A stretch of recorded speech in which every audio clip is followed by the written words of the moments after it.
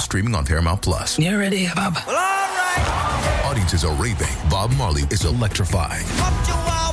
It's the feel-good movie of the year. You dig? Bob Marley, One Love. Rated PG-13. Now streaming on Paramount Plus.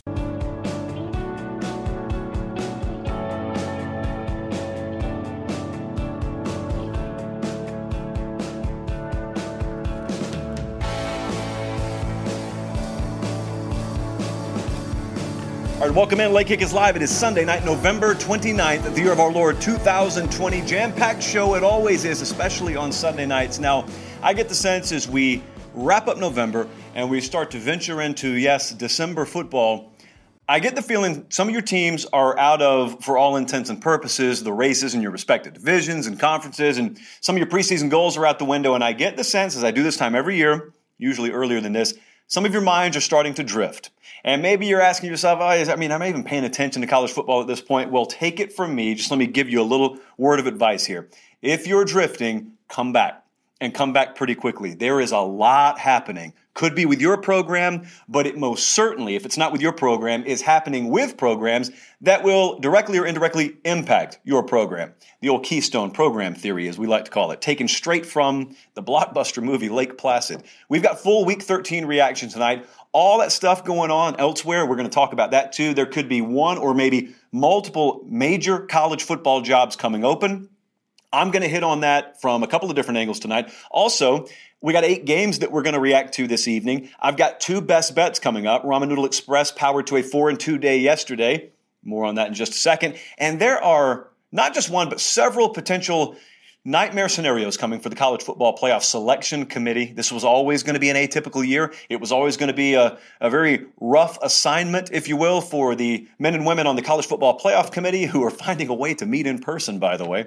And so that is made even more muddy when you realize that some of the best teams in the country on paper may or may not be able to play in conference title games. So we're going to hit on all that tonight. Very happy to have you with us. If you haven't already, subscribe to the 24/7 Sports YouTube channel.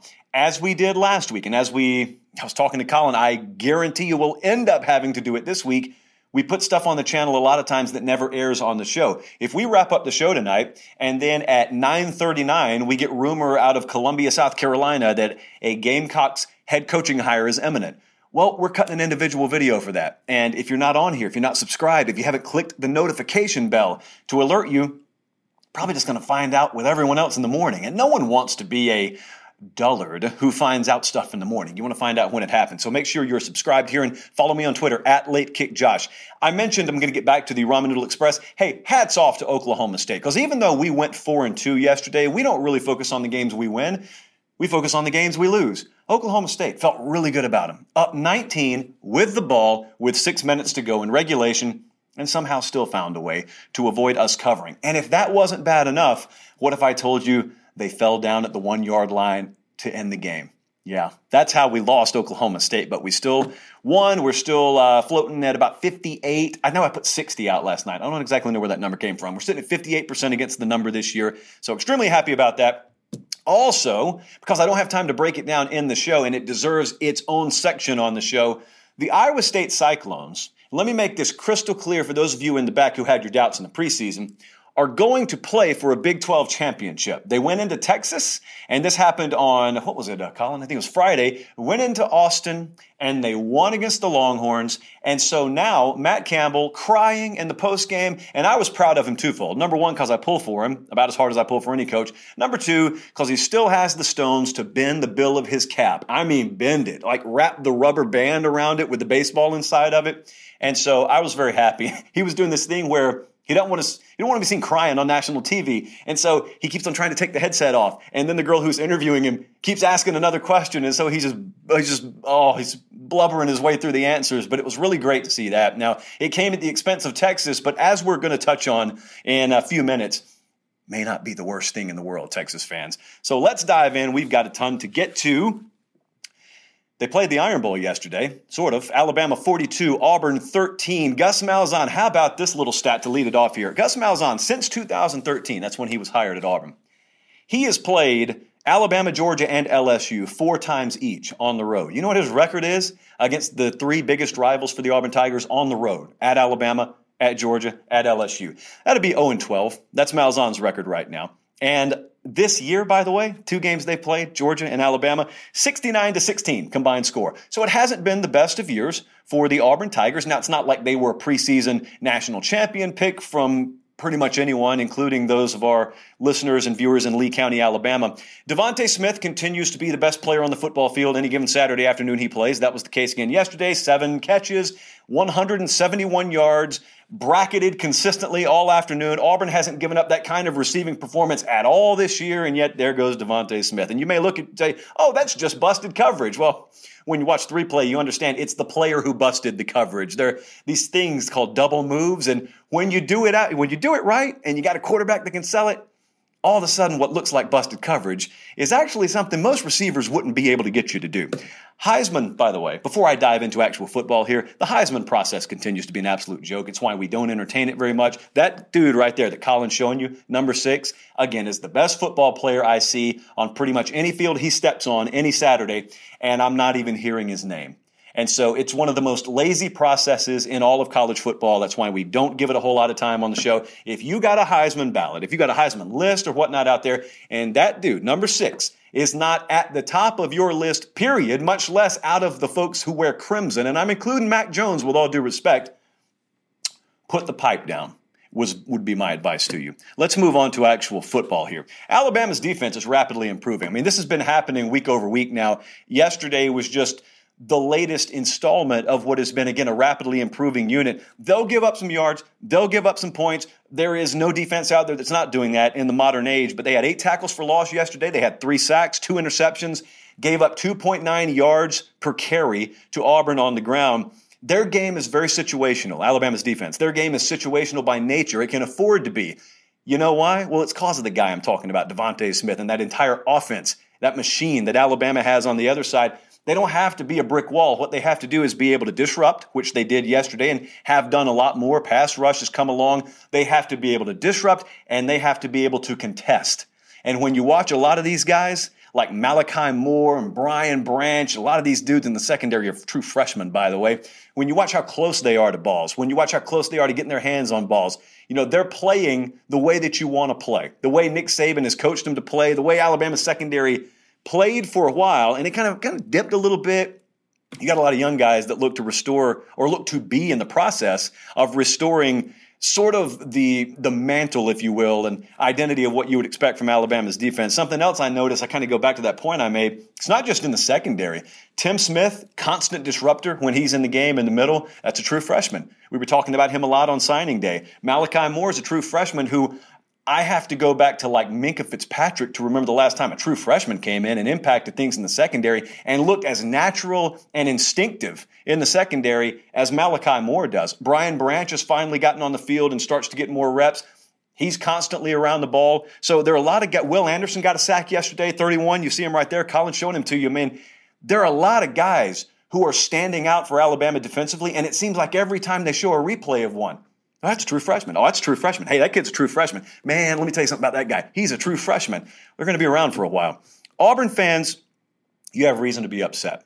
I'm not telling you you don't. You got pasted yesterday, and most people expected to see it, but yet, you know, there have been a lot of times where people expect Alabama to beat you and you pull the upset. The offense feels directionless, and a lot of what you're upset about is not so much the loss. You're upset about the loss, make no mistake about it, but Alabama's beaten everyone they've played so far. What you're upset about, at least if I can draw the small sample size of those of you I've talked to as a larger indication of how Auburn fans feel, what you're upset about is overall direction. Like you don't really feel like much progress has been made this year. Chad Morris came in to be your offensive coordinator, and so you figured there were going to be some elements of the offense, maybe even in a down year record-wise, where you could say, when we get fill in the blank, this piece, that piece, those pieces, when we get those, this offense is going to be really, really good. Did you watch the game yesterday? I know the Auburn folks did, but those of you who didn't, every first down Auburn gets feels like a miracle. Everything that has to happen for them to get a first down right now involves, number one, the original play call totally and completely breaking down and dissolving right before your eyes. And then it involves Bo Nix escaping 2 or 3 would-be tacklers, and then he spins off one foot and then just throws one up in the air, and some dude makes a circus catch. First down Auburn. You feel like celebrating like it's a touchdown because that's what it feels like.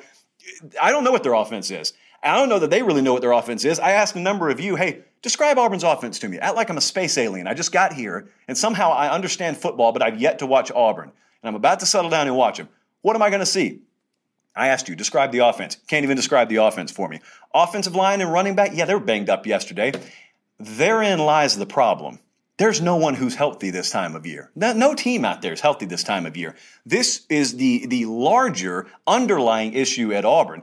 They don't have championship caliber depth, but very few teams have championship caliber depth. But here's the problem at Auburn. They don't have plus depth either. If you go, championship and then great and then plus and then average and then poor, you need to at least be in that plus caliber range when it comes to your depth situation, to where when you get inevitably your injured players down the stretch, the back half of an SEC schedule, you got competent quality pieces to put out there in their place. Right now, if they don't have that true freshman, Tank Bigsby, if he's not 100%, they don't have a run game. 2.9 yards per yesterday because you had a hobbled Tank Bigsby and you got Sean Shivers, DJ Williams. These are not premier SEC tailbacks, is my point. Offensive line, they knew was going to be a problem 2 years ago. It has come to fruition. And not only that, they had some guys that were far less than 100% or not playing yesterday off of a unit that's already given them issues. Now, having said that, as much as I tell you, hey, I understand you're upset and your frustrations and whatnot, there is no traction on a move with Gus Malzahn. None. Some of you are trying to make that happen. That's not going to happen. This is Mean Girl style. Just stop trying to make Gus hot seat happen because it's not going to happen this year. As long as he does kind of like a humpback whale does. If you've ever gone whale watching, which I haven't, so I don't know why I just said that. But if you've ever watched National Geographic and you've seen what a humpback whale does, it constantly lives underwater. Like 99% of its life is underwater. And then you just get the, it comes up, it empties the blowhole, takes a breath. I guess that's what a whale does, but then it dives back down. That's Auburn football. They come up every now and then, head gets just above the surface long enough to beat Alabama by field goal, 7 points, and then they go down, they get splattered. And then they come back up, and field goal win again, got a narrow win, and then they go down and get trucked by 40. It's like that's how the Iron Bowl has been, but the thing about it is Malzahn's 2-2 in his last 4 games against Nick Saban. So while Saban's just salting the rest of the earth in the SEC, as long as Malzahn's figured out a way to get it done every year, every couple of years, as long as that's happening, he's not going anywhere, firstly. Secondly, even if that wasn't happening, given the present set of circumstances down there and combining that with the fact that it's just 2020 in general, so everyone's got their larger overarching philosophy on whether or not you should be making coaching and personnel decisions right now, they are not in a situation behind the scenes down there, financially or institutionally, shall I say, given the other things that are going on the basketball side of things, they're not in a position to be making any move. And that's even if they wanted to. So that's not coming. That's not happening. I will bet you this college football playoff thermos, Auburn's not making a move on Gus Malzahn. And I love this thermos, so I'm really serious when I say I don't think that's going to happen. Alabama's the overwhelming number 1 team in the country right now. I am not telling you they're unbeatable, because they're certainly not. I'm just saying I'd love to meet the team that's going to beat them. Is it Clemson? Is it Notre Dame? Is it Ohio State? Is it someone else out there? Is it Cincinnati? I don't know. But I'm telling you right now, if you played it this Saturday, if you started the college football playoff this Saturday, I would say a prayer for the rest of college football is what I would do. Alabama looks really, really good right now. All right, let's move on here, Colin, and let's go not necessarily to the game. I already talked about the game.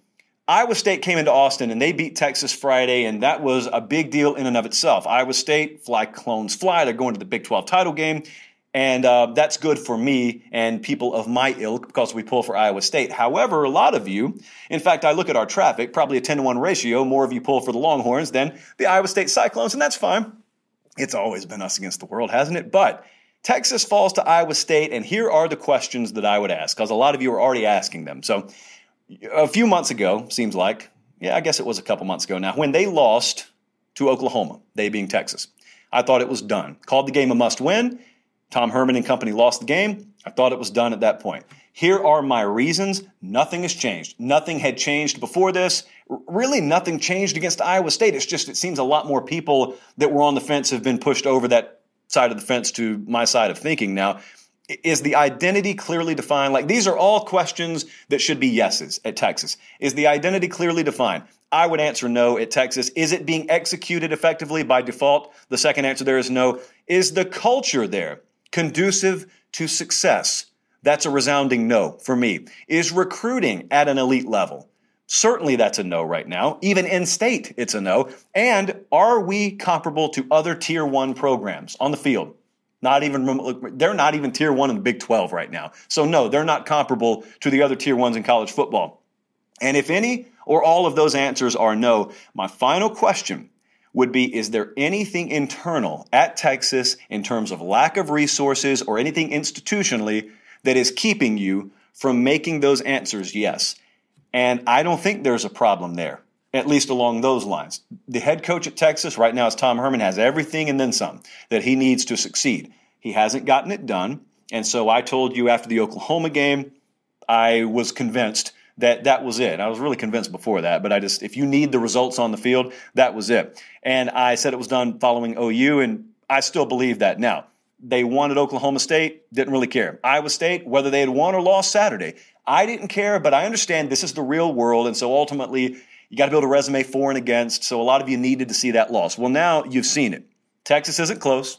Texas is not getting any closer, and I don't think under the current regime there they will get any closer. So you got senior quarterback recruiting, you see a mass exodus of in-state talent. So I could make the argument they're as close as they'll ever be. If anyone out there wants to counter with, well, there's progress, there's incremental progress. No, they're as close as they're going to be under this current regime. So I am a proponent to make a move out there, and I don't talk about that very loosely on this show. Remember the rule, though, because anytime we do kind of poke around and prod around and hint around about coaching moves, we on Late Kick are only a proponent of making a move if you have a definitively better option already on the table that you've got a verbal agreement from. Do they have that? That's the multi-million-dollar question at this point. I believe they will have that. I believe that big money will certainly be backing that by default. And I also believe Chris Del Conte, who is the athletic director there, is ready to make a move. Remember, it's very important. I've seen Chip and the folks over at Horns 24/7 reminding the subscribers over there of this, and I'll reiterate what he said. This was not a Chris Del Conte hire. Tom Herman was not his hire, and that's pretty widely known. It's also very important to note this. When they won the Sugar Bowl in 2018, a lot of these presidents or big money folks and athletic directors, they get fleeced, totally and completely fleeced by agents. And Texas got fleeced by Herman's agent, which I believe is Trace Armstrong. I'm not hating on Trace Armstrong. I do the same thing. If I could draw extra millions of dollars out of your pockets, you better believe I'd do it. I'd do it 7 days a week and twice on Sunday. And so after the Sugar Bowl, Herman and his representation want an extension. There's no reason to extend him. He's not going anywhere. Where was he going? He's not going anywhere. And yet they extended him just because when you print money, it's not that big a deal. It's really, we talked about this on the podcast the other day. It's really not that big a deal. It's like South Carolina with Muschamp. You want some more money? Okay, we'll just give you more money. It's like, where was Will Muschamp going? Nowhere? Doesn't matter.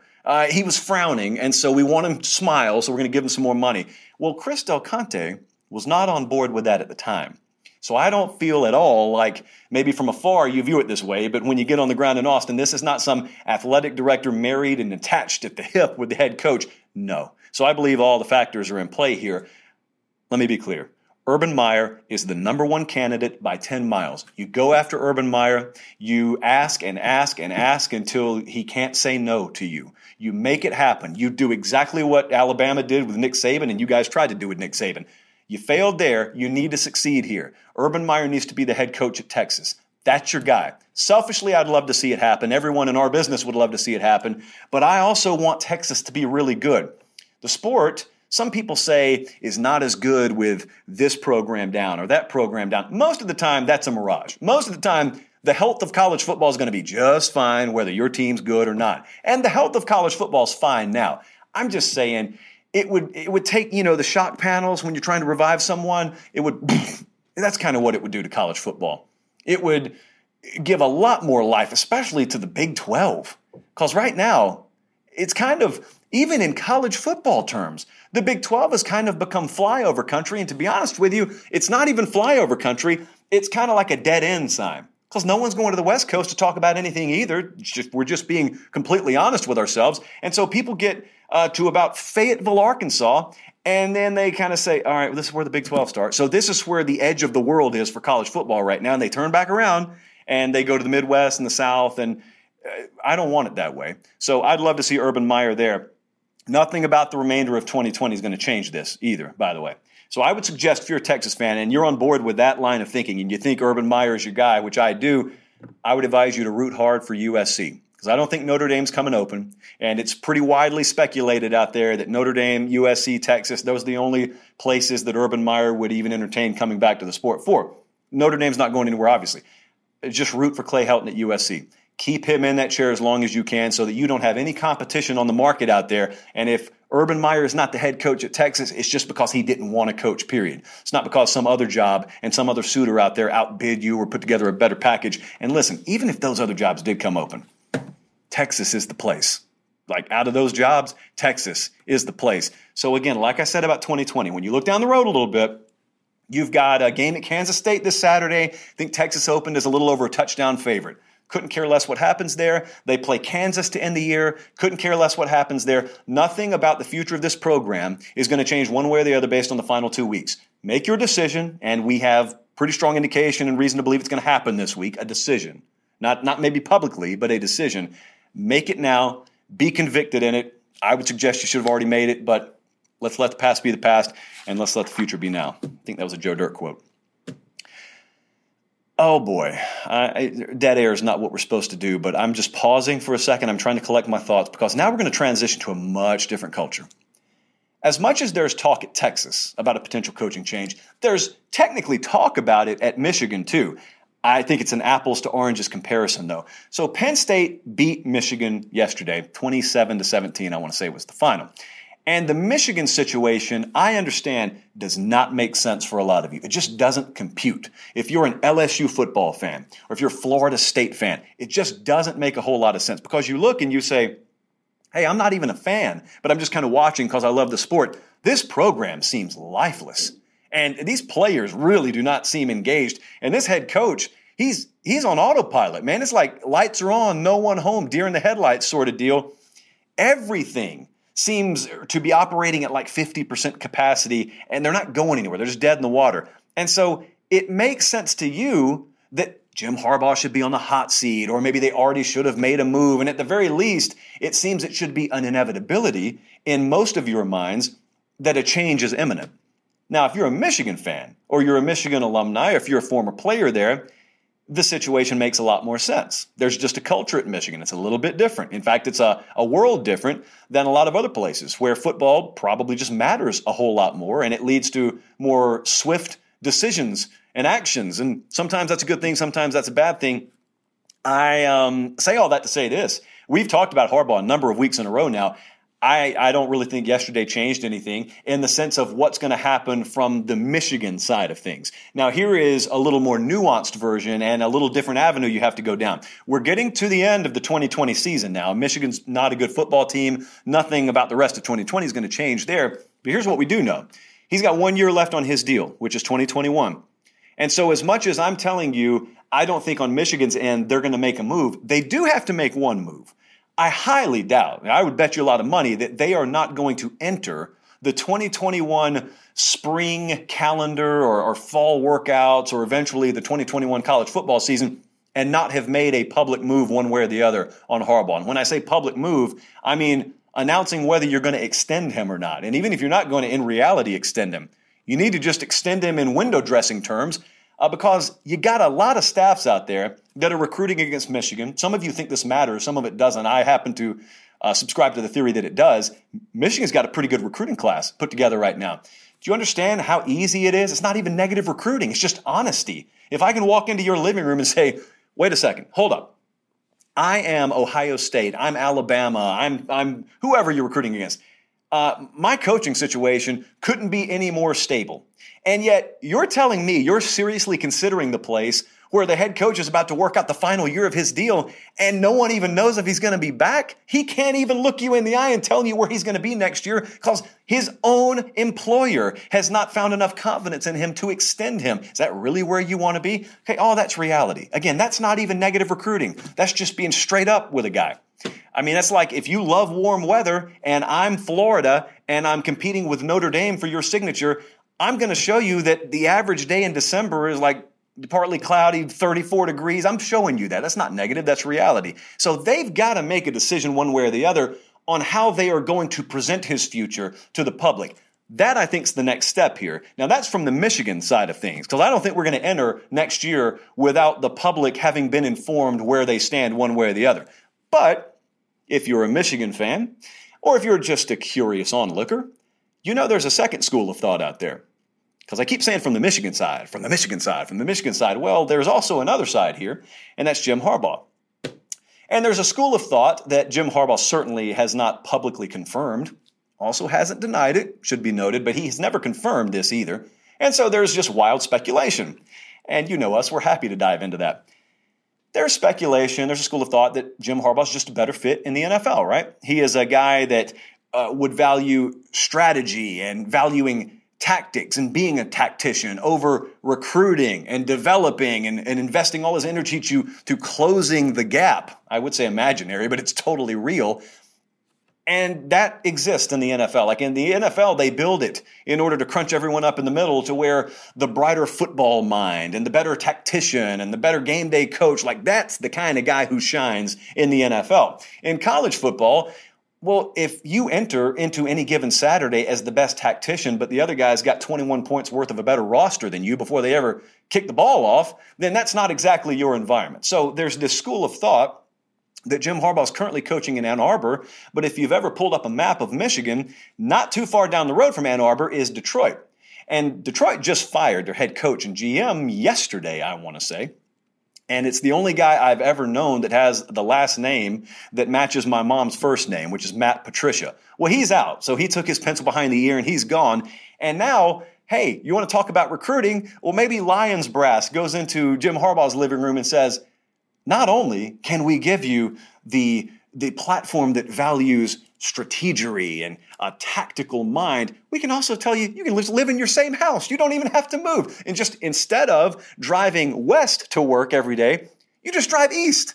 And we'll give you a commuter card. We'll pay for your parking. Well, whatever you need. We'll pay you a lot of money. And we can get you out of that. And you won't look like a failure because you're going from college to the NFL. It just wasn't a good fit. So there's another school of thought that the way that you potentially could have a new coach at Michigan in 2021 would be a mutual parting of ways. I have zero reason to believe that's going to happen, but that doesn't mean it wouldn't happen or couldn't happen. I just don't have any insider knowledge on that. I wish I could tell you otherwise, but I don't. But if that were to happen, and if the Michigan job were open, I want to make 2 points right quick. You don't need to overthink the room here. Matt Campbell, by 10 miles, just as I said, as is the case with Urban and Austin, Matt Campbell's the guy by 100 miles, not just 10, 100 miles. He's the candidate for you at Michigan. He is tearing it up at Iowa State. If you want to set aside 2 hours of your life, go ask a personnel type or a scouting type in the college or NFL industries about Matt Campbell. Go like this. Go, hey, what do you think about Matt Campbell? And then just put your pencil down, put your phone on silent, cross your arms, and just sit back. Because they're going to go and go and go about how great he is. Every aspect about his strength and conditioning program to his player personnel and evaluations, all that stuff. They will just go on and on and on. And so that would be the guy at Michigan. And secondly, here's the other point I wanted to address. Michigan's a great job. Everybody's going to get hung up on history and, well, they've never done this, and historically they've been that. Dude, all it takes is the right coach. I've been trying to hammer this home. You never have a generational head coach until you have one. And then when you have one, you do everything you can to keep him and make him happy and give him all the resources. You thought that was Harbaugh at Michigan. At this point, clearly it's not. What if you were just one coach ahead of the curve? And what if this guy, the next guy, after maybe a mutual agreement to part ways, which again, we have no indication to believe is going to happen, just speculation at this point. But if it were to happen, man, he'd tear it up. You want the uh-oh factor? There'd be a lot of collective uh-oh around the Big Ten if Matt Campbell were to all of a sudden waltz to a podium in Ann Arbor, Michigan, with maize and blue on, probably a sweater. I would guess a sweater at the introductory press conference. Would he bend the bill of the Michigan cap? That I don't know. Like, Bo did it that way. I think Matt would do it that way. But point being, think about what I just said in closing here with this particular point before we talk about a lot of games from yesterday. we are at least entertaining the idea that Texas could come open, Michigan could come open. Ironically, we are not entertaining the idea that Auburn could come open, and that's like an annual rite of passage. If you ever find yourself behind a desk with a microphone in front of you and you're covering college football, Auburn hot seat talk's a staple. You write it in pen on your December calendar every year. Well, we don't have that, but we do have some big jobs that could be in play. All right, Colin, let's talk about games from either yesterday or Friday. Week 13 takeaways, a lot of them to get to here, so let's roll through them. Notre Dame, 31. North Carolina, 17. Sometimes we dig really deep inside the box score for the padlock stat.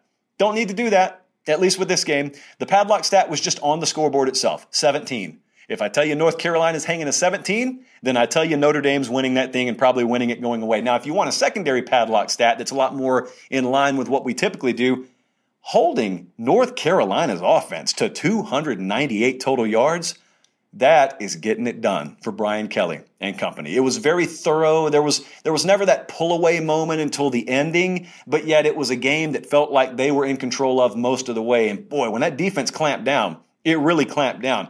So the Notre Dame is overrated crowd has been out in force. They got a 24-hour head start this week because the game was on Friday. So I'm just asking you this.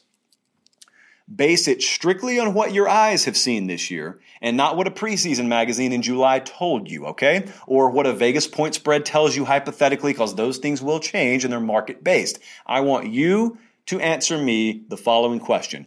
Besides Alabama, who in America looks definitively better than Notre Dame? A team that if I put them on the field with this Saturday, you would bet a paycheck would run Notre Dame off the field. The answer is that team doesn't exist. Okay, you can go to Ohio State if you want to. I just watched Indiana take them to the wire. This team wearing the golden helmets here is a little bit different caliber than Indiana. You could say Clemson. I just watched them play them a month ago, less than a month ago, a couple of weeks ago.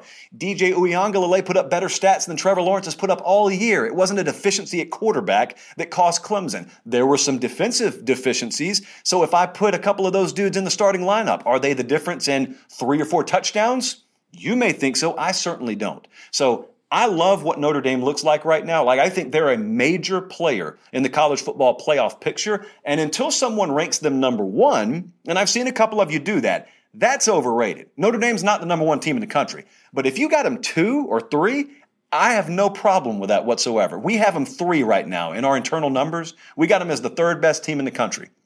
So I can't disagree all that much with that. And I do think that we are very much headed towards the possibility that we have 2 ACC teams in the college football playoff. That's a real possibility at this point. A&M 20, LSU 7. This game happened last night. I get the distinct impression, and I can't blame you, that it's the first time a lot of you have seen Texas A&M play this year, because there was a lot of shock. And I don't really know where the shock came from. But again, I've watched A&M like 5 or 6 times this year. Maybe some of you haven't. There's been a lot going on this year. So maybe some of you just found your way to a TV set last night and you saw them in prime time. And there was a lot of shock, and I don't get it. So here were the 2 parts of the shock. Number one, people were surprised that A&M didn't look like Alabama or look like Clemson. Well, they're not. They're not an elite team. They're not a great team. They're a very good team. There's a difference in the tiers. Okay, this is a very good team. They're not great. So there was a lot of shock that A&M didn't look great. Well, they haven't been great all year. There's been no point where this team's been called great, at least on this show or anywhere else I've heard. Number 2, there was a lot of surprise that, well, offensively, they looked limited at times. Well, they've been limited offensively all year. That's not going to change. But the whole point is we've known after they've had injuries and opt-outs at wide receiver, they don't have an elite option at wide out. So if you face a team like you did with LSU last night, that as deficient as they may be, has some talent in the defensive backfield, you're not moving the ball up and down the field on them if you're Texas A&M. Now, conversely, LSU is going to play Alabama Saturday. Probably going to be a little bit different story, but they're playing A&M. So A&M, they had to crowbar them. That's how they have to win these sorts of games. So we've known they're not elite at wide receiver, and we also have known another thing. They have continued, just like Alabama, they've kind of trended the same way as Alabama has defensively. They've got a really good unit defensively. And so once Jimbo Fisher saw, number 1, his defense was locking down LSU, and number 2, it's pouring down rain out here. Once he saw those 2 factors, they packed it in. They pulled a good old-fashioned Kirby Smart last night is what they did, and they said, we'll take the win. They went into a win-as-a-win mode last night. And in those kinds of games, they are. Now, if you're playing UT Chattanooga, not so much. You want to get some margin there. But they won, and it just was what it was. Now, as for LSU, Terrace Marshall has announced that he is opting out of the rest of the season. I had one of our esteemed viewers ask me in my DMs today, why are you calling quitting opting out? Semantics, friend. Terrace Marshall, has opted out. You can call it whatever you want to. He will not be on the field Saturday against Alabama, nor will he at any other point this year. Now, what I did not take too kindly to yesterday, I don't know how Steve Ensminger feels about it, but I did not necessarily love listening to Ed Orgeron's comments in the postgame, where he said he was not particularly pleased with the offensive plan they had, and he would have liked to have seen a different plan. Well, I got good news for Ed Orgeron. I checked this morning, and according to LSU's official website, he is the head football coach there, which means every plan that's going to be implemented in the football games they play Saturday has to come across his desk for approval. And if it's not, then it's a dereliction of duty on his part. But if they are and he signs off on it, he has no one to be upset with but himself. So I don't care about what he feels about his offensive coordinator. And to be honest, you can handle that internally. I don't need to hear Ed Orgeron telling me about how he's unhappy with how an offensive coordinator called a game or the overall plan they had in place. That's your plan, man. You signed off on it. So your plan didn't work out. It wasn't Steve Ensminger's plan. It was your plan that didn't work out. That's why they pay you the kind of money they pay you, to shoulder that kind of stuff. There are a lot of coaches out there. You need to listen closely in these post-game pressers, the ones that are going to have some longevity about themselves.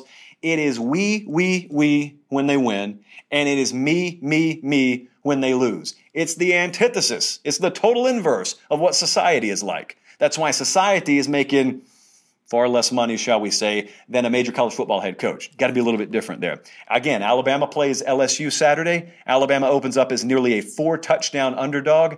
There is not a number high enough on this game. I'm telling you, there are players at Alabama who would have gone in the first round of the NFL draft who internally let it be known they returned to play this game. That's how much that game against LSU means. They fought behind the scenes as hard as you would ever see anyone fight to make this game happen. So as we sit here Sunday, it's on, and it's a 4-touchdown spread, and hashtag prayers for Tigers. A&M, meanwhile, is going to Auburn Saturday. Now, this is a very consequential game for both teams. A&M, the number's been kind of weird. Trey Scott was telling me earlier today, FanDuel had this thing at A&M -2. Well, right now I'm looking across the board, and the consensus is A&M by about 6. Those are the numbers right now. We'll talk about that more Tuesday, obviously. Oregon State took down Oregon 41-38. I was driving back from Columbus to Nashville, and I was listening to this game on the radio. So hat tip to the Oregon State radio team. Did a really good job of seeing through the fog and as best they could describing what was happening. It helped that the teams were wearing highlighter jerseys. I don't know what to tell you, man. Oregon just flat out got outplayed here. It's not necessarily something you expect to say, but it's been weird all year with Oregon. We got a few game sample size under our belts now, and the thing that's happening there is I just used the word inverse. Well, Oregon's kind of in inverse territory too. They had all these new pieces offensively, offensive line, quarterback, you know the deal. And so you expect them to have to be carried by their defense early on, and yet offense is putting up big numbers. They're doing enough to win, certainly, and they scored 41 in this game even with 3 turnovers. And yet it's defense that can't get off the field, can't make stops, and it's just been weird. Who knows, really, what's going to happen here the rest of the year? I know that there was a pretty widely adhered to talking point that I agree with, that once Oregon lost this game, for all intents and purposes, the Pac-12 is out of the college football playoff conversation. There is a 95% certainty that that's true. In meteorology, you talk about non-zero chances. Well, there's a non-zero chance that the Pac-12 could still make the playoff. Washington's undefeated. More on Washington in a little while in a different format or a different segment of this show. USC, shockingly, is still undefeated. Yes, they're technically in it, but I say technically because we understand what reality is here. But, Oregon understands right now, and Mario Cristobal and that staff understand they're not where they need to be defensively. Therefore, they have to take more risk than they want to on offense. And what happens is, they've been able to put up some pretty impressive numbers, but inevitably, it was going to bite them eventually in the form of turnovers. And they were -3 turnovers in this game. And when you lose a game by a field goal, that's probably the padlock stat that you need to know about. Georgia beat South Carolina 45-16 last night. You could see this game plan coming a mile away. The week before, there was a lot of talk about JT Daniels, and they barely got past Mississippi State, but they got past them. And I was sitting here last Sunday night and I said, hey, I don't know what the future of Georgia football is going to be, but I can promise you this. What you saw tonight is not going to be now or ever the future of Georgia football as long as Kirby Smart's there. They had 8 yards rushing last week. I think I've heard that stat a million times so far in the past 7 days. They had 8 yards rushing. JT Daniels had to throw it all over the place. And for a lot of folks who wanted hope about the quarterback position, that was great to see. That's not what Kirby Smart wants. Last night, they had a 3-to-1 run-to-pass ratio. They ran it 46 times for 332 yards, 4 touchdowns, 7.2 yards per carry. That was coming, again, from a mile away. They are in the mode that several teams find themselves in right now. Georgia's just kind of a more talented version of what a lot of other teams are. Their preseason goals are out the window. Yet they have a lot of work to do. There's a standard they want to maintain and adhere to, but there's also kind of this mentality that the 2021 season has started, especially for them at quarterback right now. And you look at guys who are emerging like Jermaine Burton, didn't do a whole lot last night, but in general at the wide receiver spot. I mean, there are a lot of Georgia folks who are looking around and saying, wait a second, quarterback's not going to be a question for us if JT Daniels comes back, and pretty good likelihood he will. And we got all these receivers, and we got all this talent here, and some of them are just now starting to emerge. It's like, yeah, we're not going to go to the SEC title game this year, but hey, man, let's start implementing whatever we're going to do in 2021 now. And so they're doing that, but it feels like in other ways, half the sport's just kind of trying to limp to the finish line. And there's a lot to be taken advantage of monetarily out there because of that. And we'll talk about that at the end of the show. Michigan State. I'm going to talk about monetary leveraging. How about what happened yesterday? So Michigan State goes into the Northwestern game as a 13.5-point dog. They win the game outright 29-20. Now, we did not make Michigan State an official play. It was a borderline for us, but we didn't. However, it had my eye. We didn't break the game down, but it had my eye. But let me tell you, this game turned into an absolute gold mine. For those of you who understand live betting, this game turned into a gold mine. So a lot of the early lines that are put out, yes, there's algorithm that's involved, but a human being is tweaking those lines before they put opening numbers out. But when you're talking about live betting, there are too many games going on. So it's largely algorithmically driven, which means there is a pre-described process or determined process that goes into how a number changes in a live game based on what's happening every given play. Well, here's the thing.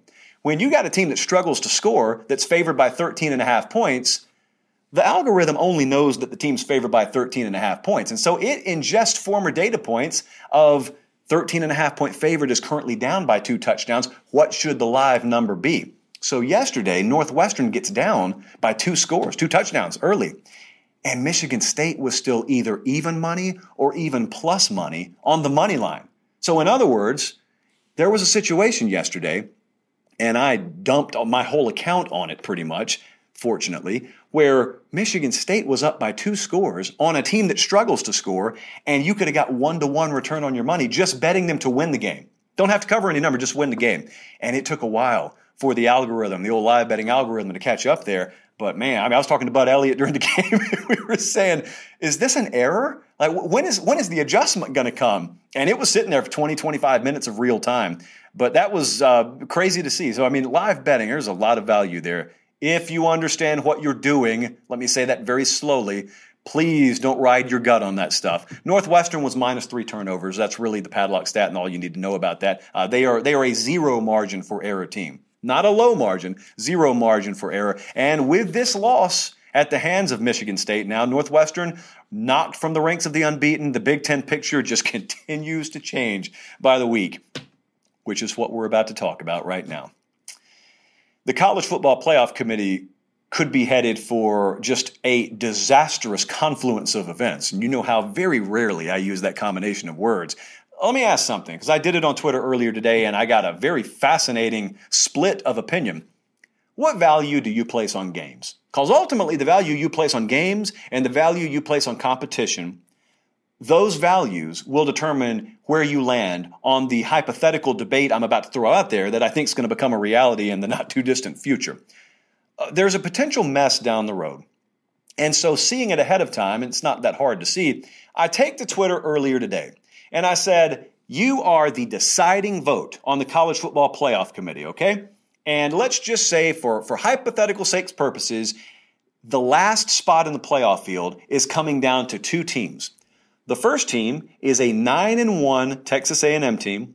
No SEC championship, just 9-1.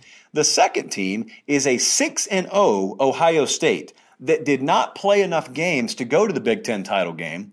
And the only way they got a sixth under their belt is the Big Ten has them play a game on Conference Championship Saturday, just not in the conference title. If Ohio State is not able to play this Saturday, that's where we're headed. If they don't play Saturday, if they can't field a team, if they can't get on the field against Michigan State or Michigan for that matter, they will not meet the minimum requirements to go to the Big Ten title game. And so there is just this fascinating dichotomy of opinion out there right now. And that's the situation that's at hand. I know a lot of you kind of heard bits and pieces of this, but like I said, a lot of folks' lives are fragmented right now, so you don't necessarily have time to pay attention to every single turn of the world of college football. So what's happening and what's changed from August really is in August, you kind of looked, and once you found out who was going to be playing, you said, all right, 4-team playoff. Let's see how it's going to work out. Well, the SEC champ is going to go, and the Big Ten champ is going to go. Translation, Alabama's going to win this. Ohio State's going to win that. Clemson's going to win this one over here. And those are three spots we just have locked in. And then there's going to be a fourth spot. Maybe it's Oklahoma if they win the Big 12. Maybe it's Oregon if they win the Pac-12. And that was going to be the big debate, right? Well, what's changed here? What's changed is the Pac-12's cooked in all likelihood, so they're out of the equation. The Big 12's probably cooked, although there is this backdoor case being made for Oklahoma that I'm not ready to entertain quite yet. Never say never, but quite yet. Got to get over Iowa State first. And thirdly, really there's 4 points to this. Thirdly, Notre Dame threw a wrench in everyone's plans where they beat Clemson. And so now you got the potential for 2 ACC teams being there, but also Ohio State, unfortunately, plays in a conference that doesn't take football as seriously as they do. So a lot of what I'm about to say sounds like I'm hating on Ohio State. Oh, it's far from that. Far from that. I got immense respect for Ohio State. I pull for them at every turn because a ton of you guys watch the channel. But I got to be real with you tonight, too. You are in all likelihood going to end up suffering at the hands of incompetence at the league and administrative level. So a lot of what we're about to talk about has nothing to do, or no fault, shall I say, should be placed at the feet of Ohio State. But you had the Illinois game canceled, and you had the Maryland game canceled, and now, man, they're one more. They're one more away. Again, if you're unfamiliar with what's going on here, if they miss either one of these next 2 games and they don't go to that Big Ten title game, there are a lot of hypotheticals. But, man, the one I just gave you about Ohio State and let's say a Texas A&M, it got fiery today. So let's go back to the question. How much do you value competition and games being played? Because that'll answer the following question here. When you're choosing which one of these to go with, because if we're choosing, I'm going to tell you where I stand right here. If you're asking me to choose between a 9-1 Texas A&M or a 6-0 Ohio State, this takes 2 seconds for me. And it's that team right there Colin's showing you. It's Jimbo Fisher and the Aggies. Here's the pushback I'm getting on this. Some of you are yelling as I'm speaking. Here's the pushback I'm going to get. And it's going to shock you that I'm not even going to push back or I'm not going to retaliate. You would say, how in the world can you take A&M over Ohio State? Ohio State's better than A&M. I think I agree with you. I'm confident that you're right when you say that. The second thing you say is, well, it's not Ohio State's fault that we couldn't play the games. You're right about that. But to both of those statements, I say, and what, is it A&M's fault? No. Is it the SEC's fault? No. It's the Big Ten's fault. So ultimately, the Big Ten's not going to pay a price. Its member institution that has the best shot at the playoff could potentially pay the price. But these are called consequences. Every action has one. Could be positive, could be negative. But, I mean, it sounds like we agree. You know, when you say, well, is Ohio State better? Yeah. Well, is it their fault? No. Okay, sounds like we agree. Ohio State should go. No, they shouldn't. There is a side effect of gambling culture that I've noticed. It's become a lot more pervasive over the past couple of years. As gambling and sports betting have become legalized, I mean, there's some good things, like you don't have to bet with a guy named Rico in the Cayman Islands anymore. You can just bet on your phone at your convenience and get the money in 48 hours. You don't have to go on the corner of 9th and Broad and see Terry on Tuesday morning to even up with him. Those are good aspects of sports betting being legalized. Let the individual handle their income however they want to. But here's one negative side effect of it. Everyone thinks they're an expert on this stuff now, and anytime there's a debate about the college football playoff, you're pulling out the old so-and-so would be favored over so-and-so on a neutral field. Guys, we've been having that conversation for a decade. Well, however long this thing's been around. That's old hat. Everyone understands that logic. You think that you're beating someone over the head with your superior intellect when you say that, and you're not. Everyone understands who would be favored over who if it were Buckeyes Aggies this Saturday, or a month down the road if this stuff ends up playing out. We understand that. But here's what else I understand. I value games. I value you putting yourself out there, in this case, 4 more times than the other guy, and I'll tell you why that's important in just a second if you can't already pick up on it with common sense. Who would be favored against who should only be valued in a tiebreaker scenario. I want to make this really, really clear. Who would be favored against who? That stuff matters if your resumes are equal. These resumes wouldn't be equal. So therefore, a lot of that who would be favored against who or who I think the better team is irrelevant.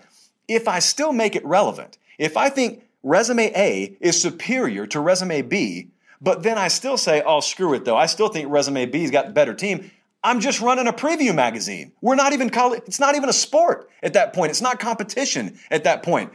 You're not even going on a merit-based formula at all. There is no more meritocracy. It is strictly, okay, go play the season, but I don't know, put these teams in there anyway. What in the world are you doing at that point? And so then I had someone DM me about 30 minutes ago. And you made a really good, Jeffrey, I think it was, you made a really good point. I don't agree with your conclusion, but you made a really good point. It's one where I agree with you on the surface, but when you get below the surface, I don't agree. Because the bigger picture you were trying to paint is false. So the canceled games right now, let's talk through this. Because here's the frustration if you're an Ohio State fan. The games that you've had canceled, they weren't games you were going to lose in all likelihood. It was going to be Illinois and Maryland. Like you're a huge 4-touchdown favorite over both of them. You know that you were going to skull drag them, paint the walls with their blood, etc., whatever you want to use. And so you're thinking to yourself, why can't people just understand that we would have beat those teams? I mean, why can't we just pencil in those 2 wins for argument's sake? No one thinks that we were going to lose those games. Well, you're right about that. You're right about that. But see, here's the value of competition, and here's the value of a game, or games, in this case, within the context of choosing the 4-team field for the college football playoff. How significant is the date November 16th, 2019 to you? Here's why games matter, and here's why I'm going to give benefit of the doubt to teams that have played more games. November 16th, 2019 was not a spectacular day. It wasn't noteworthy particularly. Alabama was a 21-point favorite over a team. Alabama ended up winning the game 38-7, so they covered by 10 points. What does this have to do with anything? This sounds dumb. Well, here's what happened. Alabama went to Starkville, Mississippi on November 16th of 2019, and they were a big favorite, just like you would have been against Illinois, just like you would have been against Maryland. And they did smoke them, just like in all likelihood you would do against Illinois or Maryland. But here's what else happened. What else happened is there was a play when they were up, I think already 5 touchdowns or so, and a quarterback drops back, and there's no one open to his left, and there's no one open to his right, and so he peels off to his left like he's done a million times before, but he's hobbled, and a defender catches up on backside pursuit and falls with the force of his full body weight on this quarterback. The kid's name was Tua Tagovailoa. His hip shattered into a million pieces. Alabama's team wasn't the same since that point, the rest of the way. What you can't know unless you play the game, is what kind of critical factors could happen in that game, what kind of injuries you could incur in that game that you never exposed yourself to, that the other guys you're comparing yourself to did expose themselves to. That's why the 4 more games matter, even if you'd be favored by 1 million in every one of those games. So again, this may not end up happening at all. It may end up that Ohio State gets their games in, and they end up winning the Big Ten by 4 or 5 touchdowns, and they end up going to the college football playoff. All's well and good. I just wanted to get on the record early with this because I know this debate is only going to heat up. I mean, for that matter, A&M could lose Saturday against Auburn, and it could be all rendered moot.